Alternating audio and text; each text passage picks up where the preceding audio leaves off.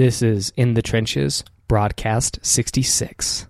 Welcome to In the Trenches, where entrepreneurs, artists, writers, designers, inventors, warriors, and leaders share their stories of doing the hard, creative work that impacts all of our lives. Let the journey inspire you to do something worthwhile, build something bold, and create your life's work. And now, your host, Tom Morkis. Welcome back, everyone, to another broadcast of In the Trenches. I'm really excited to have today's guest on the show, Justin Sloan. Justin is a video game writer on such titles as Game of Thrones, The Walking Dead, as well as a novelist and screenwriter. He's the author of fiction books including Falls of Redemption and nonfiction, including Military Veterans in Creative Careers, which we will be talking a little bit about today, as well as a kind of a spin-off project that we're kind of collaborating on that subject, but I won't get to that just yet. Justin also studied writing at the Johns Hopkins University in the writing program and at UCLA School of Theater, Film and Television Professional Program in Screenwriting. Justin is also a co-host of the Self-Publishing Answers podcast. So basically, Justin has done quite a bit of work both in writing and in and around writing in movies, video games, and beyond.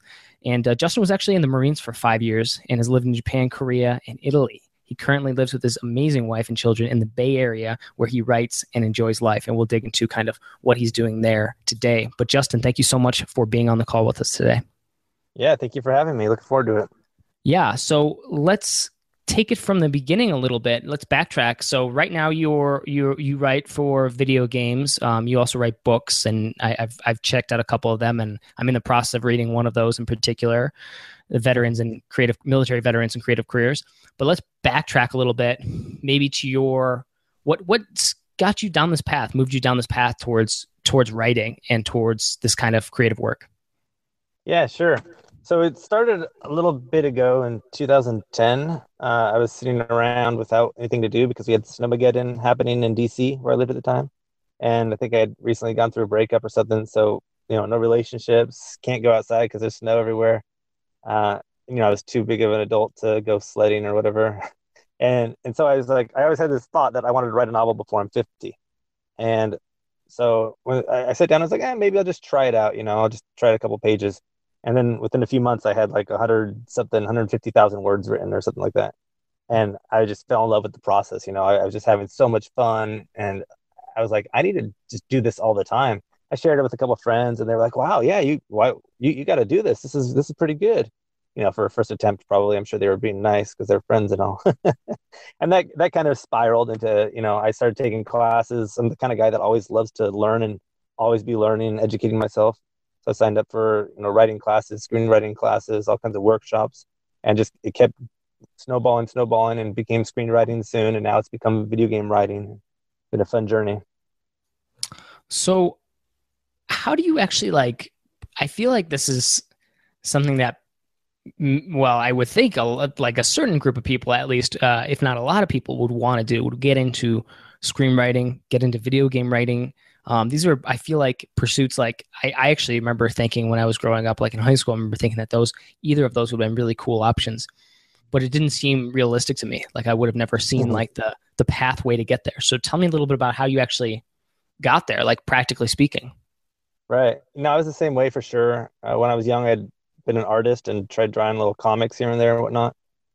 But going into, looking at colleges and whatnot, and it just didn't seem realistic. And that's kind of a big part of why I went into the military. I was thinking, what else am I going to do? Might as well go serve my country. Yeah. And so then it went down the road, I'm doing these other careers. I'm looking around and I'm going to my day job and I had started writing, like I said, and I just started realizing how passionate I was about it. And I still had that in my mind where I was like, I got to make a paycheck. I know that this isn't kind of a realistic way to go. But I started going to all these classes and I started going to film festivals and I started interacting with these people who are making it. And I started realizing that they weren't that different than me. I'd been in the military. I was at the time at the Department of Commerce doing post-conflict reconstruction and stabilization work on the policy side. And I met Ashley Miller at this thing called the Veterans Writing Retreat at the Writers Guild Foundation in LA. And he was the writer on Thor and X-Men First Class and a bunch of other films. And he had come from the Naval Intelligence Center or something like this as a civilian, but doing very similar work. And he kind of got discovered and worked on the Sarah Connor Chronicles, that Terminator TV show. And just looking at how he had gone from that, just writing as much as he could on the side to finally somebody discovering him and him getting all these great opportunities. I was like, wow, why am I thinking that I can't do it? So I started putting as much effort as I could into it, trying to get the 10,000 hours, whatever it is, just making myself a professional, improving my craft and all that, taking internships on the side, getting writing samples out there, getting short stories and poems published, building up the resume basically with like the master's degree and then the screenwriting certificate. And then I reached a point where I said, you know what, this 2-track me isn't working. Like this is too much of a passion for me to be spending any time not doing it, aside from being with the family, of course, because that takes priority always. But like, why am I at work? At this point, I was at the Federal Reserve doing Asia analysis on Taiwan and India and Japan. That's kind of fun, but it wasn't the passion. It was, time spent not following my passion, not improving my craft and becoming a better writer. And so I made the commitment to myself. I talked with my wife and she was cool with it. We're like, as of a certain date, I think it was May 31st, 2014, I'm just going to go full on, nothing else but a writer. And luckily, because at the time I was like, maybe I'm not going to get a paycheck. That's okay. I'm just going to go 100% and try to make it work. Like Sean and Johnny and these guys do on the Self-Publishing Podcast, and my co-podcaster, Kevin Tumlinson. They're all awesome. They're all doing it. But luckily for me, I didn't have to take that risk because this Telltale Games opportunity arose. And that's how I fell into the video game world. Mm-hmm. Okay, well, take me through that a little bit then. Like, okay, so you mentioned, I already blanked on the name, but that person you met at the Veterans Writing Group who had done screenplays? Yeah, Ashley Miller. Yeah, he was a co-screenwriter on Thor, X-Men First Class, and some other films. But you mentioned like his story and you said like he got discovered. And so I'm curious though, like this is what gets me is it just something where you just have to then kind of do your work and then hope you get discovered? Or are there steps you can take to cut the line, so to speak? Yeah, I think it is what do you call it? I mean, it's not really a marathon because in a marathon, you have that end goal, you have that place where you're going to finish at. I think it's just, you got to just keep running and hope that you find a stopping point eventually. You just got to hop in your car and end up where it takes you. Because you can't really cheat. You can't really just get to the end line, and be done with it. You have to kind of just be constantly building your craft, building your resume, networking like crazy. And I think as long as you're doing that and you're doing it, smartly, you're not just sitting at home working on your craft and saying, why is nobody finding me? But you're out there networking, talking to the right people. And if you're a nice person who's actually out there to help others and, to have conversations with people, not just say, how can you help me? Let me tell you about my screenplay. Let me pitch all my ideas to you right now. And being overwhelming and, that annoying person. As long as you're approaching it in the right way and, talking to people like us and other people who have done it, you can quickly learn what the right way is. It's not that complicated.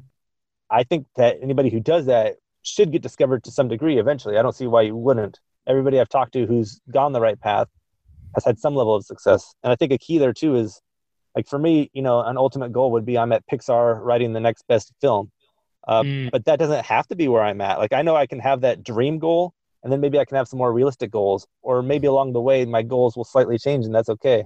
Like I never thought I'd be writing on the IP Game of Thrones. It was one of my favorite books. It was one of the also big reasons wasn't 10 is I loved those books. And I sat back and I thought, why aren't there more awesome books like this? Why don't I try to write some?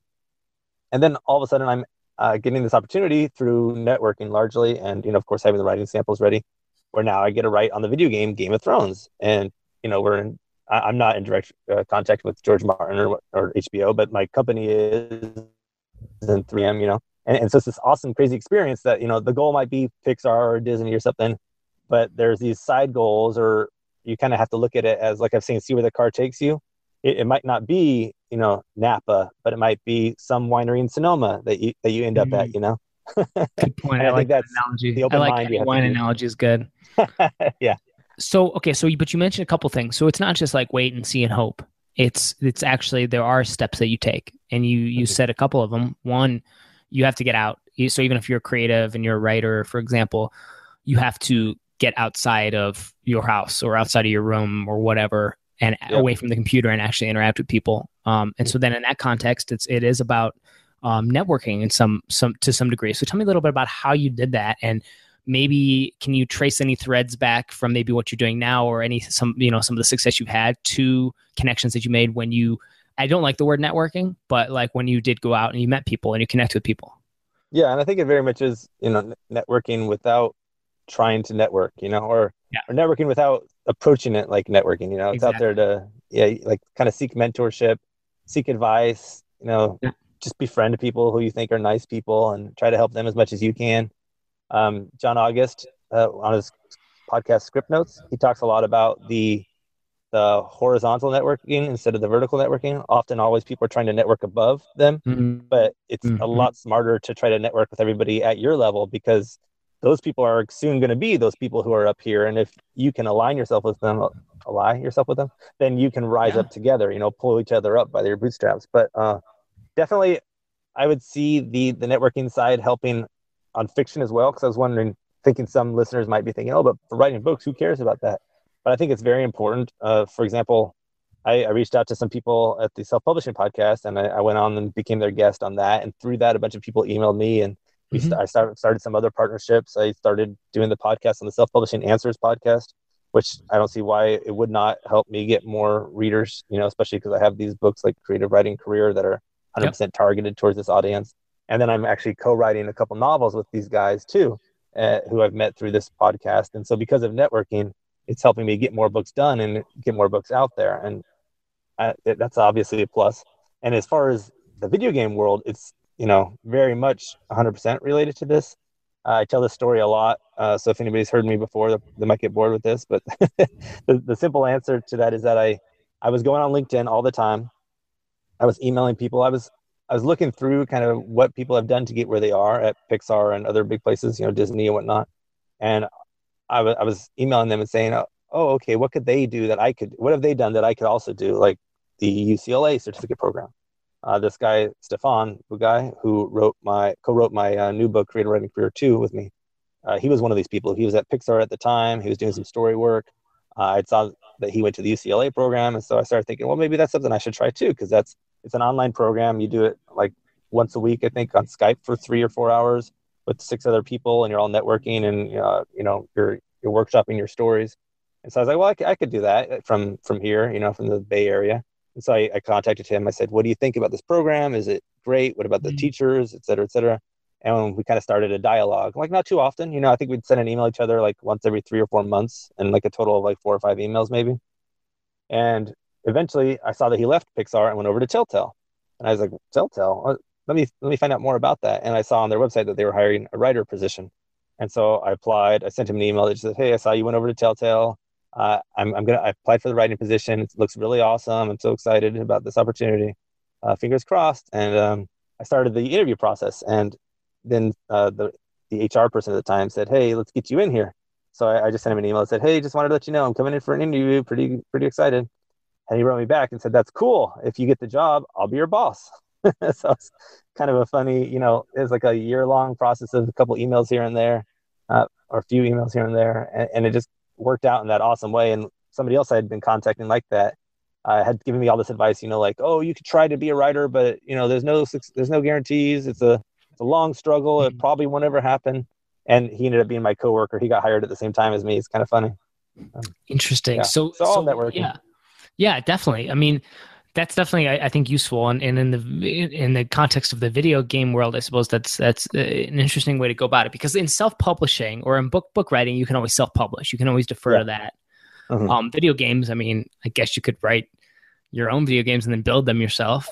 Movies, maybe the same. But the reality is, now more than ever, you could do that. But I think in that context, writing applied to certain fields or certain industries. In the video game world, in the movie world, I think there is this desire for a lot of people to be able to crack into those industries and to be able to work in a capacity that you're working in. So I'm curious, so networking is a big piece, connecting with people that it sounded like what you were doing was finding people who you were in positions that you wanted to be in eventually? Is that kind of why, or how did you actually exactly find these people? Like, what were you looking for? I'm really curious about that process. Yeah, and that's exactly what you said. And I learned this process earlier when I was in grad school for international relations and economics. I was looking around at jobs, thinking like, what would I want to do? What would be realistic for me to do and enjoy? And so I was looking at people's LinkedIn profiles and seeing like what they said they were doing and what they'd done to get there.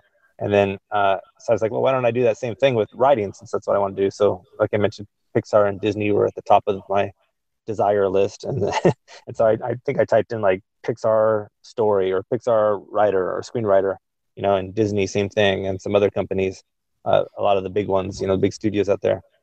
And then that's really what it was all about, was just looking up what they had done and what they were doing and trying to figure out, are these skills that I think I could have, that I might have in the near future? And am I doing everything I could to make sure that I will have those skills in the near future if I'm not doing it now or I don't have them right now? And then just, like I said, emailing them, not, saying, oh, you're amazing, oh my God, please, oh please, can I be you? But just emailing them and saying, I really think that this project you worked on is pretty cool. I aspire to be at that level someday. Do you have any advice? Maybe I'll throw in like a couple lines in there, like, here's what I'm doing now. I'm at the Johns Hopkins program. I was a Marine for 5 years. Little things like that. It's kind of, I know this is a bad analogy, but I equated a lot to hitting on girls in a club. But which is like, you got to have some kind of opener, like it's going to sound cocky, but you walk up to them and you just you mention one thing about you and then ask them about them or something. And if that thing catches their attention, they're like, oh, wow, really? Wow, that's cool. My wife always makes fun of me because when we first met, I like busted out some of my paintings I was working on my phone. Somehow it came up in our conversation. I was like, oh yeah, I paint. Yeah, check these out. And she was like, oh, well, that's pretty cool. And it just, it's stupid and it sounded cocky or whatever. And like, oh, look at me. But at the same time, you have to do something to capture these people's attention. Yeah. So I often use the Marine thing in my line, and maybe I'll say like something that they've done that I've done similar. And, then they're like, oh, cool. And they have something to talk about, they have something to reply to. Would you say that being a Marine then kind of gets your foot in the door in a little bit in some context, like in that it's a unique attribute? So, and tell me any particular stories or any particular events where you like, that was definitely a reason that you got responded to, or you were able to get the interview or whatever. Yeah. So when I mentioned I was trying to build up the resume, and I think people should approach writing looking at whatever opportunities they can find, even if it's a self-published author, that gives you credibility on your Amazon author profile or whatnot, on the back of your book blurbs or something. And so one thing I had done was do a little internship at Folio Literary Management. It's a company out on the East Coast that, they represent writers and to get their books published. And in that case, what I'd done is I looked up just all kinds of like internships that I could do remotely. I was in my early 30s, late 20s, somewhere around there. And I was like, I know that I'm like a little older than most people, and I have a full-time job and it's, a professional career, but I want to be a writer. So I'm like, I'm going to do whatever I can to become a writer. And so I looked up these internships and I found one, I found a few, and I emailed them and had that little, my little bio in there that said I was a Marine. And one of the guys, his son was getting ready to go in the Marines. So that kind of started a conversation where he called me up. He's like, oh yeah, you're a Marine. That's cool. My son's going in. La, la, la, la. We chatted about that. And because of that, he thought I was a cool guy. He was excited about who I was. He has, big expectations out of veterans, as far as like our discipline and all that. And so he was very happy to bring me on as his intern to look at these novel manuscripts that were coming in and assess them for the viability of publication. So that's one example. I'd also say, though, that it kind of always happens. Like that guy that I mentioned, Stefan, who got me into Telltale. I definitely think mentioning that I was in the Marines helped a lot because of the same thing where he has nice expectations of people in the military. You're going to get people occasionally who don't have those expectations because I think like 90% of us are awesome and, we do a great job. But then there's 10% of us who have this big chip on our shoulder and are just big jerks all the time. Or you walk on a set and you expect everybody to be catering to you because, I was a veteran. You walk into the job and have a chip on your shoulder and say, I'm not starting out from scratch. I've already done all this cool stuff. And but I think most people that I've interacted with, especially as you get older, as the people you interact with are older and more experienced, they have a higher view of veterans and they're more excited about helping us out. Yeah, that's awesome. Very cool. So now that real quick, there's definitely a lot of topics I want to cover, but briefly, was it necessary for you to get like an agent or anything like that? Any preparatory steps, say for somebody who wants to go this route in terms of like professional writer for be either video games, Hollywood, whatever? Some people at our company have agents and representation. I don't. I didn't go that route. I don't think you need to for this. And for the film world, it kind of varies. I have some managers that I'm talking with, but I haven't like signed with anybody. Um, but I also haven't been super successful in the screenwriting world. I've done screenplays and I've done some stuff on assignment and whatnot. But to make it big, you definitely need those people. A lot of the talk nowadays is like it's great to start with a manager because they're going to help develop your career, look at your screenplays, see what's out there in the market, see where you need to be, kind of. And then the agent comes more around the point where you're starting to sign these nice big deals that are going to pay a lot, you know. So that's kind of one thing I'm debating in my personal life is like, do I continue down this video game world, which is awesome and providing me lots of opportunities and is a constant paycheck, or do I kind of, you know, take the risk and roll the dice and go that route? A lot of people are leaving Hollywood to come to video game companies because they see that constant paycheck, and you know, you're writing always. You don't have to be always out there pitching for your next gig, which is a nice experience, especially when you have a family like I do. And so there's that debate. You know, in the fiction world, it's always nice to get an agent also, but then you're talking about, you know, 2 to 3 years to find an agent, another 2 or 3 years, or like another year before it gets to a publisher, another 2 years before it hits the bookshelves. So you're looking at, like, you know, with the traditional route, the very traditional route, you're looking at like 4 or 5 years probably before your book hits the shelves. And that's depressing. As you know, you're in the publishing world. So you're taking on that new stance that, you know, we're looking at, like, where there's all these kind of new publishers or indie publishers or whatnot out there that can get this quick turnaround, just like with self-publishing, kind of the reason I went it, which, you know, is very different from your agent manager question, but it's just, you have that quick turnaround, you know, you can bust it out, you can get it editing done, you can get the book cover done on your schedule. If people aren't working fast enough, you fire them, get somebody else, and you can bust out a book, you know, put it on the shelves after it's done, like a couple of days to a couple of months, you know. Well, yeah, let's talk about that for a second, because I guess the nice part is the fact that you can kind of continue to do that if you want, because you're already publishing. How many books? I think you have like 10 or 20 books on Amazon. You have quite a bit on Amazon under your name. So, you know, you're able to still produce this type of content, even though you're, you know, a full-time writer, you know, you're still able to, on the side, write books and novels and all this stuff, which is pretty impressive. So tell me a little bit about that. Yeah. And I'd say I have like 20 assets. I heard somebody refer to them that way recently. And so that's a good way of saying it. Okay, because, for example, Falls of Redemption is a 600-page novel, but when I was publishing it, I wanted to approach each section as its own part, you know, and when I wrote it this way and whatnot. So that's published first as 600-page sections, and then also published separately as 600-page book, because I thought that'd be kind of fun. And it's kind of the Sean and Johnny, the self-publishing podcast method, doing it in episodes. It's kind of like how Telltale does. Telltale does, you know, like 5 or 6 episodes, and that makes up one game. So I said, I work for Telltale. Let's do it the same way. Why not? So that you could call one book, or you could call 7 assets. And so I'd say books, I have about 7 or 8 books, and then that makes about 20 assets. So gotcha. Okay. Depending on how you look at that. Yeah, no, interesting. Yeah, as far as define it. But anyway, yeah, go on. Oh yeah. So as far as like the publishing and doing it on the side and continue being able to do it, yes. And I think originally why it worked out was I had written a lot, but I was kind of holding off on publishing anything until I felt that I was at the level of writing that I wanted to be at. And I got to a certain point where I was a better writer, and I knew I was. So I went back and revised a lot of that and started pushing it out there. And B, I saw how unreliable the private sector job market is compared to, you know, my past was government and military and whatnot. And I started realizing I saw people getting let go here and there. And I was like, holy crap, I got to make sure that I have something else going on in case that happens to me.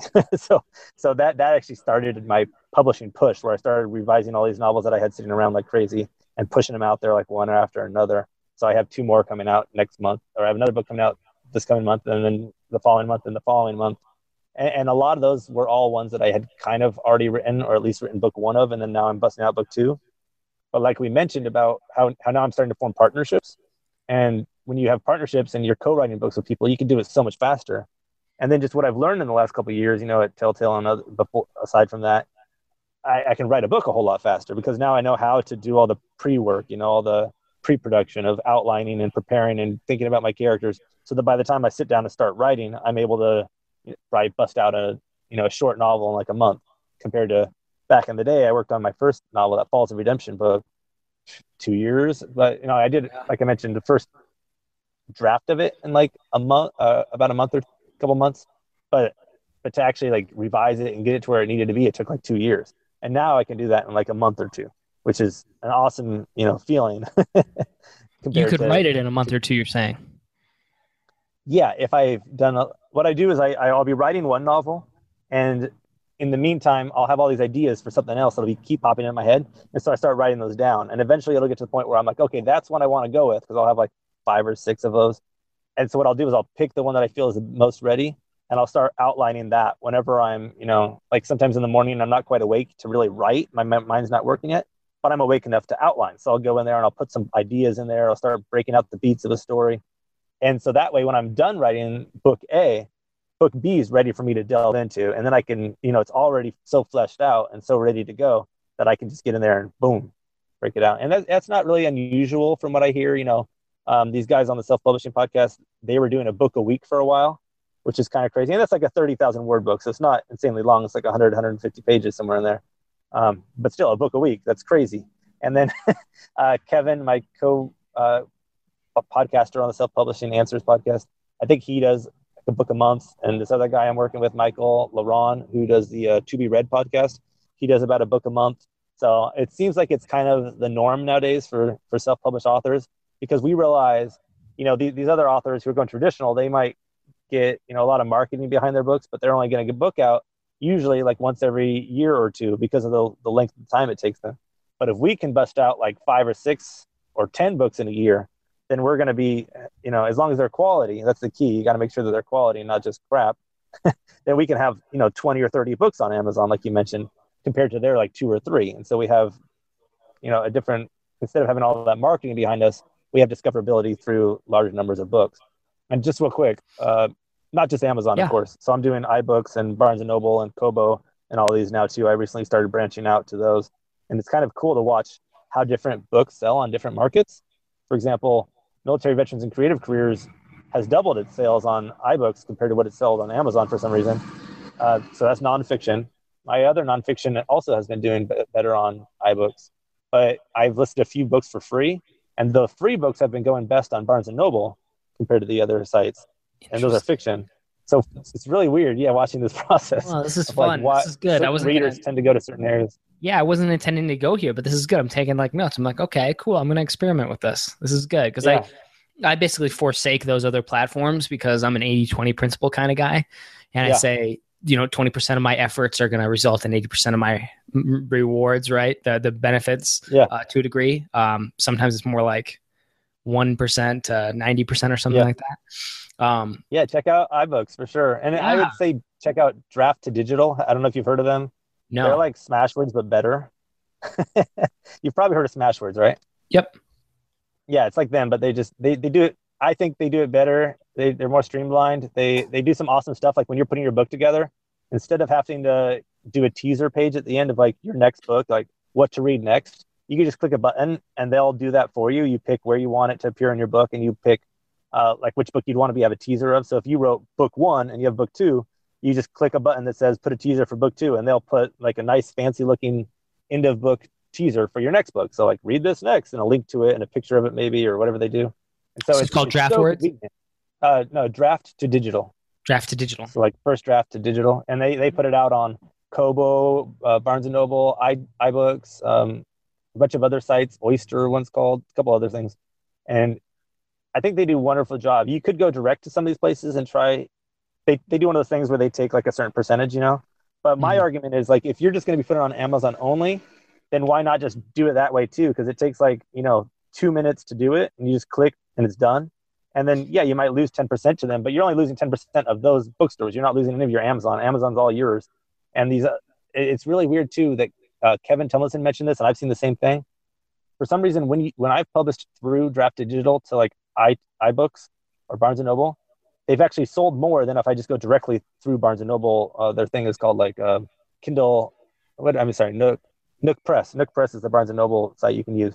But for some reason, when I've gone through Draft to Digital, they've sold more than when I've gone through Nook Press. It's really weird. It blows my mind because I don't see why that would be the case. But maybe I know in one case, Draft to Digital, they contacted iBooks directly, and got iBooks to promote my book at the front of their page for a week or two. And so that's kind of cool.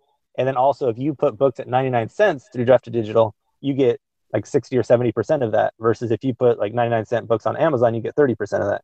Yep. So they don't do Amazon though. They just do Barnes and Nobles and the other sites. But kind of all this interesting stuff that I've been learning over the last couple, because I only started this like 2 months ago.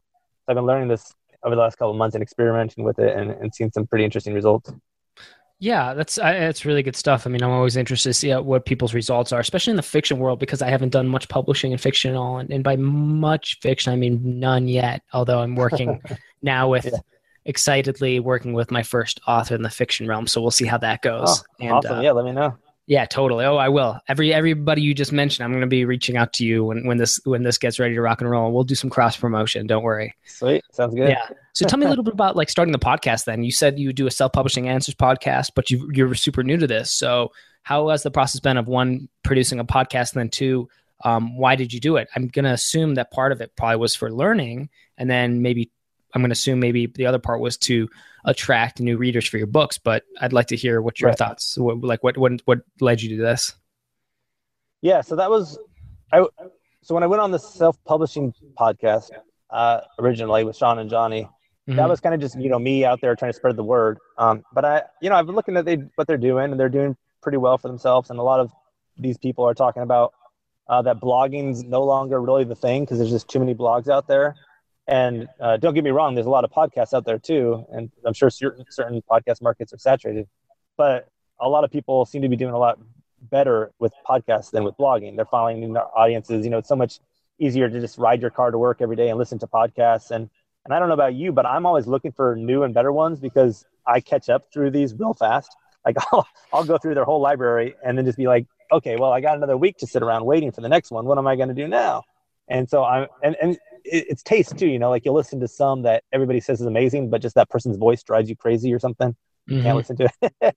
So my argument would be that there's always room for more podcasts, but I didn't want to just be another competitor, right? I didn't want to just start another publishing or self-publishing or whatever kind of podcast and just be one more guy out there doing it.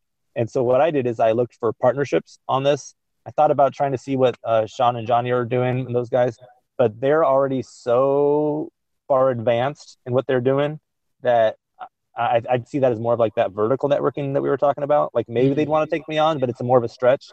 So what I wanted to do first was start with some guys who haven't done over 200 episodes. So this guy, Kevin, had me on one of his podcasts, Kevin Tumlinson. And I jumped on number 37 or 38 with them. So they'd already done 30 or 7 podcasts, 37, 38. And I was able to listen to those and see that I really liked them. Like that was probably I like self-publishing podcast. And these guys were like the two that I was listening to every day. And I was like, well, they might not be quite as successful as those other guys, but they're kind of a step above me at least. Like maybe the other guys are 2 or 3 steps ahead. These guys are like 1 or 2 steps ahead. So why don't I, since I've already been on one of their podcasts and like them, I thought, why don't I get on this podcast if they'll let me, if they like me, and just be another one of their co-hosts. They only have 2 guys. I kind of like the 3 ratio. It gives plenty of opportunities for people to chat and different viewpoints to be heard. And they liked the idea too. We got on the phone and we chatted, and we all seemed to like each other, which was, it's a huge part of this, right? If you don't like each other and you can't have a nice dialogue, then what's the point? And so, yeah, the reason I got involved was in part because I saw that as, like you said, another way of getting exposure, reaching out to my audience, especially since I'm trying to target these kind of people who aspire to write and to make it a profession instead of just a hobby. And in part to definitely to learn from, because, if you just, like I mentioned, if you sit around just writing all day, yeah, you're going to learn some about your craft, but to be out there actually talking about it with other people is amazing. To kind of have that level of friendship where you're like, you guys are buddies, you're chatting every week. We didn't know each other before, but now we do. And I consider them my friends, and they seem to think the same way. We'll see. They write back and say, what are you talking about, dude? And when you have a family, I have a family and 2 kids, and you don't have time to go out there and grab beers with your buddies and talk about what you're doing. And even if you do, half your friends aren't interested in the same thing that you're interested in, like they might not give a crap that you're trying ACX and you're loving ACX to produce audiobooks, which I do. But these guys, you get on the phone with them and you're just like chatting about it. And they're just as excited about it as you. And so I think there's all of that, the fellowship, the self-promotion, the learning.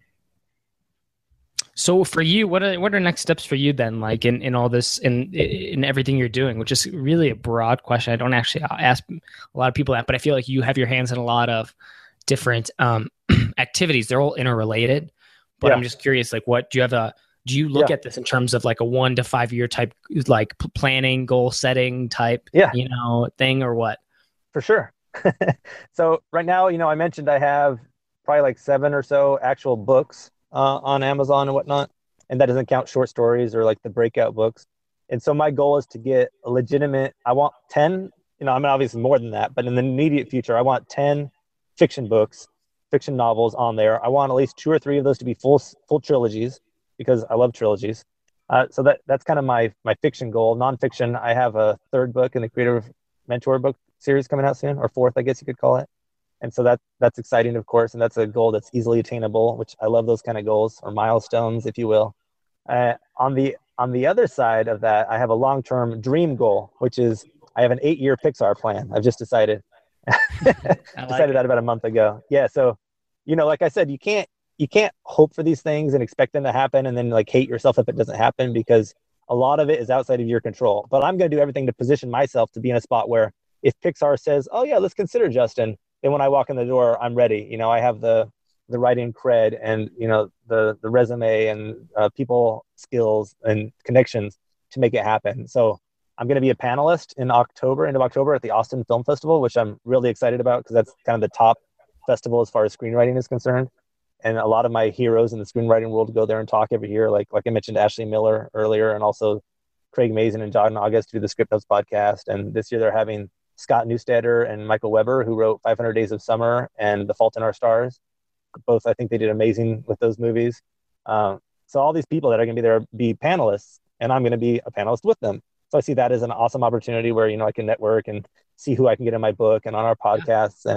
And they always send a group of Pixar people there, like 5 or 6 people from Pixar who are involved in the story side of it. Their kind of idea of looking for screenwriters who are up and coming. So my plan is, I met them a couple years ago. I'm going to go back and say hi again this year as a panelist, see if that gets me anywhere. And it's not like I'm going to be like, "Hey, can you hire me? But I'm just going to try to start forming that relationship, and say, like, showing them that I'm a nice guy, try to be a nice guy. And as the years progress, maybe there'll be an opening all of a sudden. They'll be like, "Oh yeah, Justin, I remember him. He was a cool guy. We met him in Austin. We shared some barbecue." And then when I come in for the interview, my chances are that much better. I still have to sell it, with my craft and all my writing. And a big part of getting to Pixar is having that manager and agent, because they have to submit you. So that's going to be in the plan as well. Like I mentioned, I'm in talks with some guys.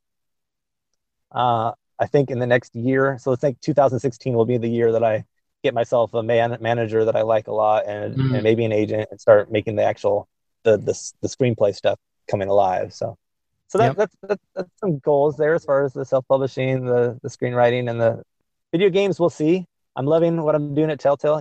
We have some really big IPs coming down the pipeline, and so it'd be awesome to have my name on the associated with those IPs. And it's just a fun writing process. We have like 20 writers or more there that we're always collaborating with, and so it's just smart people always talking about story and trying to develop better stories and make video games more story focused, which is kind of cool that everybody is excited about what's going on in the video game world. It's kind of like the next thing. So who knows? Maybe my Pixar goal will be totally revised, and I'll just be focused on video games. We'll see. Quick question. I don't know why I didn't ask this before, but what's the difference between writing video games versus movie scripts versus books? Now that you've basically done all 3, I'm just curious. Yeah, I'd say screenwriting. So it varies too, of course. Different video game companies have different styles. Some, there's like the mobile games. A lot of those, you're often writing little quests and just kind of putting dialogue in Excel sheets so that the different characters can use those bits of dialogue. But that's very different from what companies like Telltale do, that are very story focused, very narrative driven. And it's pretty much like writing a screenplay in that sense. You're basically doing like a whole story arc and everything, and not very gamey as far as the writing is concerned, which is a nice experience for screenwriters like myself. But that said, it's also quite different because you have to focus on player agency. So when you're writing a screenplay, you're very much focused on what is the protagonist's goal and what are the objects in the way to that, and how do they overcome it, and how do they reach their goal. And in the same way, that's what you're thinking about with a video game, but you're thinking more is not just what the character wants, but what does the player want at that moment, and how is not only what is the character going to think about this and how are they going to feel, but what is the player character and all that stuff, and getting that, making sure that all the decisions are owned by the player, which is also, very complicated, because you can't just think, oh, I'm going to have the character now drive off a cliff. You have to think, okay, why would the player want the character to drive off a cliff right here? And what could I do to make that happen, or make the player want that right now? That's crazy. So, that's a whole another dimension I never really even thought of. Yeah, a whole new level of complexity, which it's fun. And I think it helps my fiction writing quite a lot, because I'm thinking in all these different ways. And now I'm starting to think, when a reader is reading my book, how do they have agency over the protagonist, Yeah. So it's no longer just what does my main character want to do and why does he do it, but how can the reader feel like they're invested in that? And you should always think that way as a writer, but I don't think my brain really caught on to that until I started writing video games. Well, I've never really heard an author describe it that way either, necessarily. Yeah. So that's I don't know if anybody does.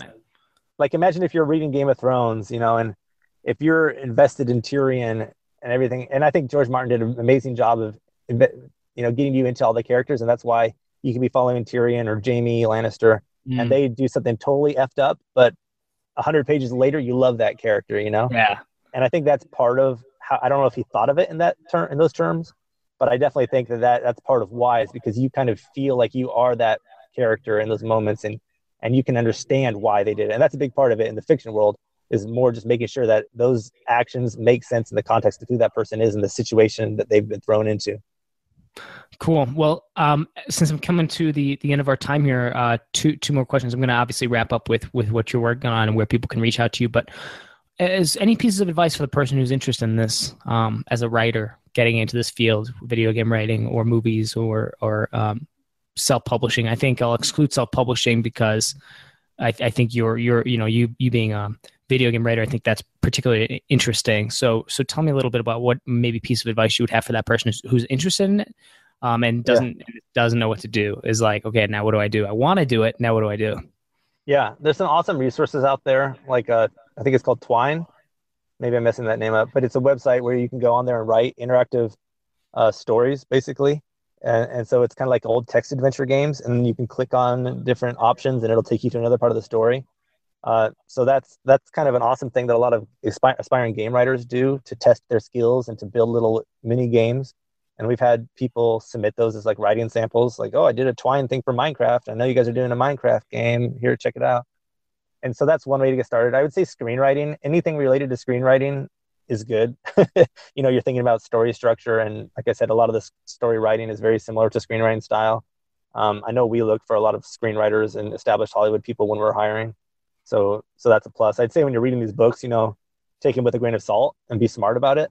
A lot of people don't like that Save the Cat says, do X on page 12, do whatever on page 30, because that's just kind of ridiculous. It's too narrow. It's not realistic. And even when they use examples, it's kind of like sometimes you could tell they're forcing a circle and a square type thing in a box, you know what I'm saying? So I would say just be careful about what you read, but read it all so you know what you're dealing with, and then be ready to kind of learn your own style and your own craft, your own voice. And, a lot of people were emailing me asking me these kind of questions, and that's really what drove the writing of Creative Writing Career, that book. So, not to self-plug, but definitely to self-plug. I would say that's a good resource, and in a way of doing it so that I'm not like, oh, buy my book. If anybody emails me who's listening to your podcast, I'd say I probably have like 10 copies of the audiobook I could share. So like, let's say the first 10 people, if they email me within the next like month, so by the end of October, I'd be happy to do that. I just like to put a deadline on it, because then if I get an email like 2 years later, I'll probably have forgotten and I probably won't have any codes left over, But yeah, if anybody like first 10 people email me by the end of October, I'm happy to share an audiobook with them. I think it's a $17 or $20 value. Cool. That was going to be my next question. Where can people reach out to you and connect with you? Yeah, so the easy answer is my website is justinmsloan.com. I put a lot of my books and everything that I'm doing on there. And right now I actually just started blogging. My first time doing this, I'm blogging one of my books.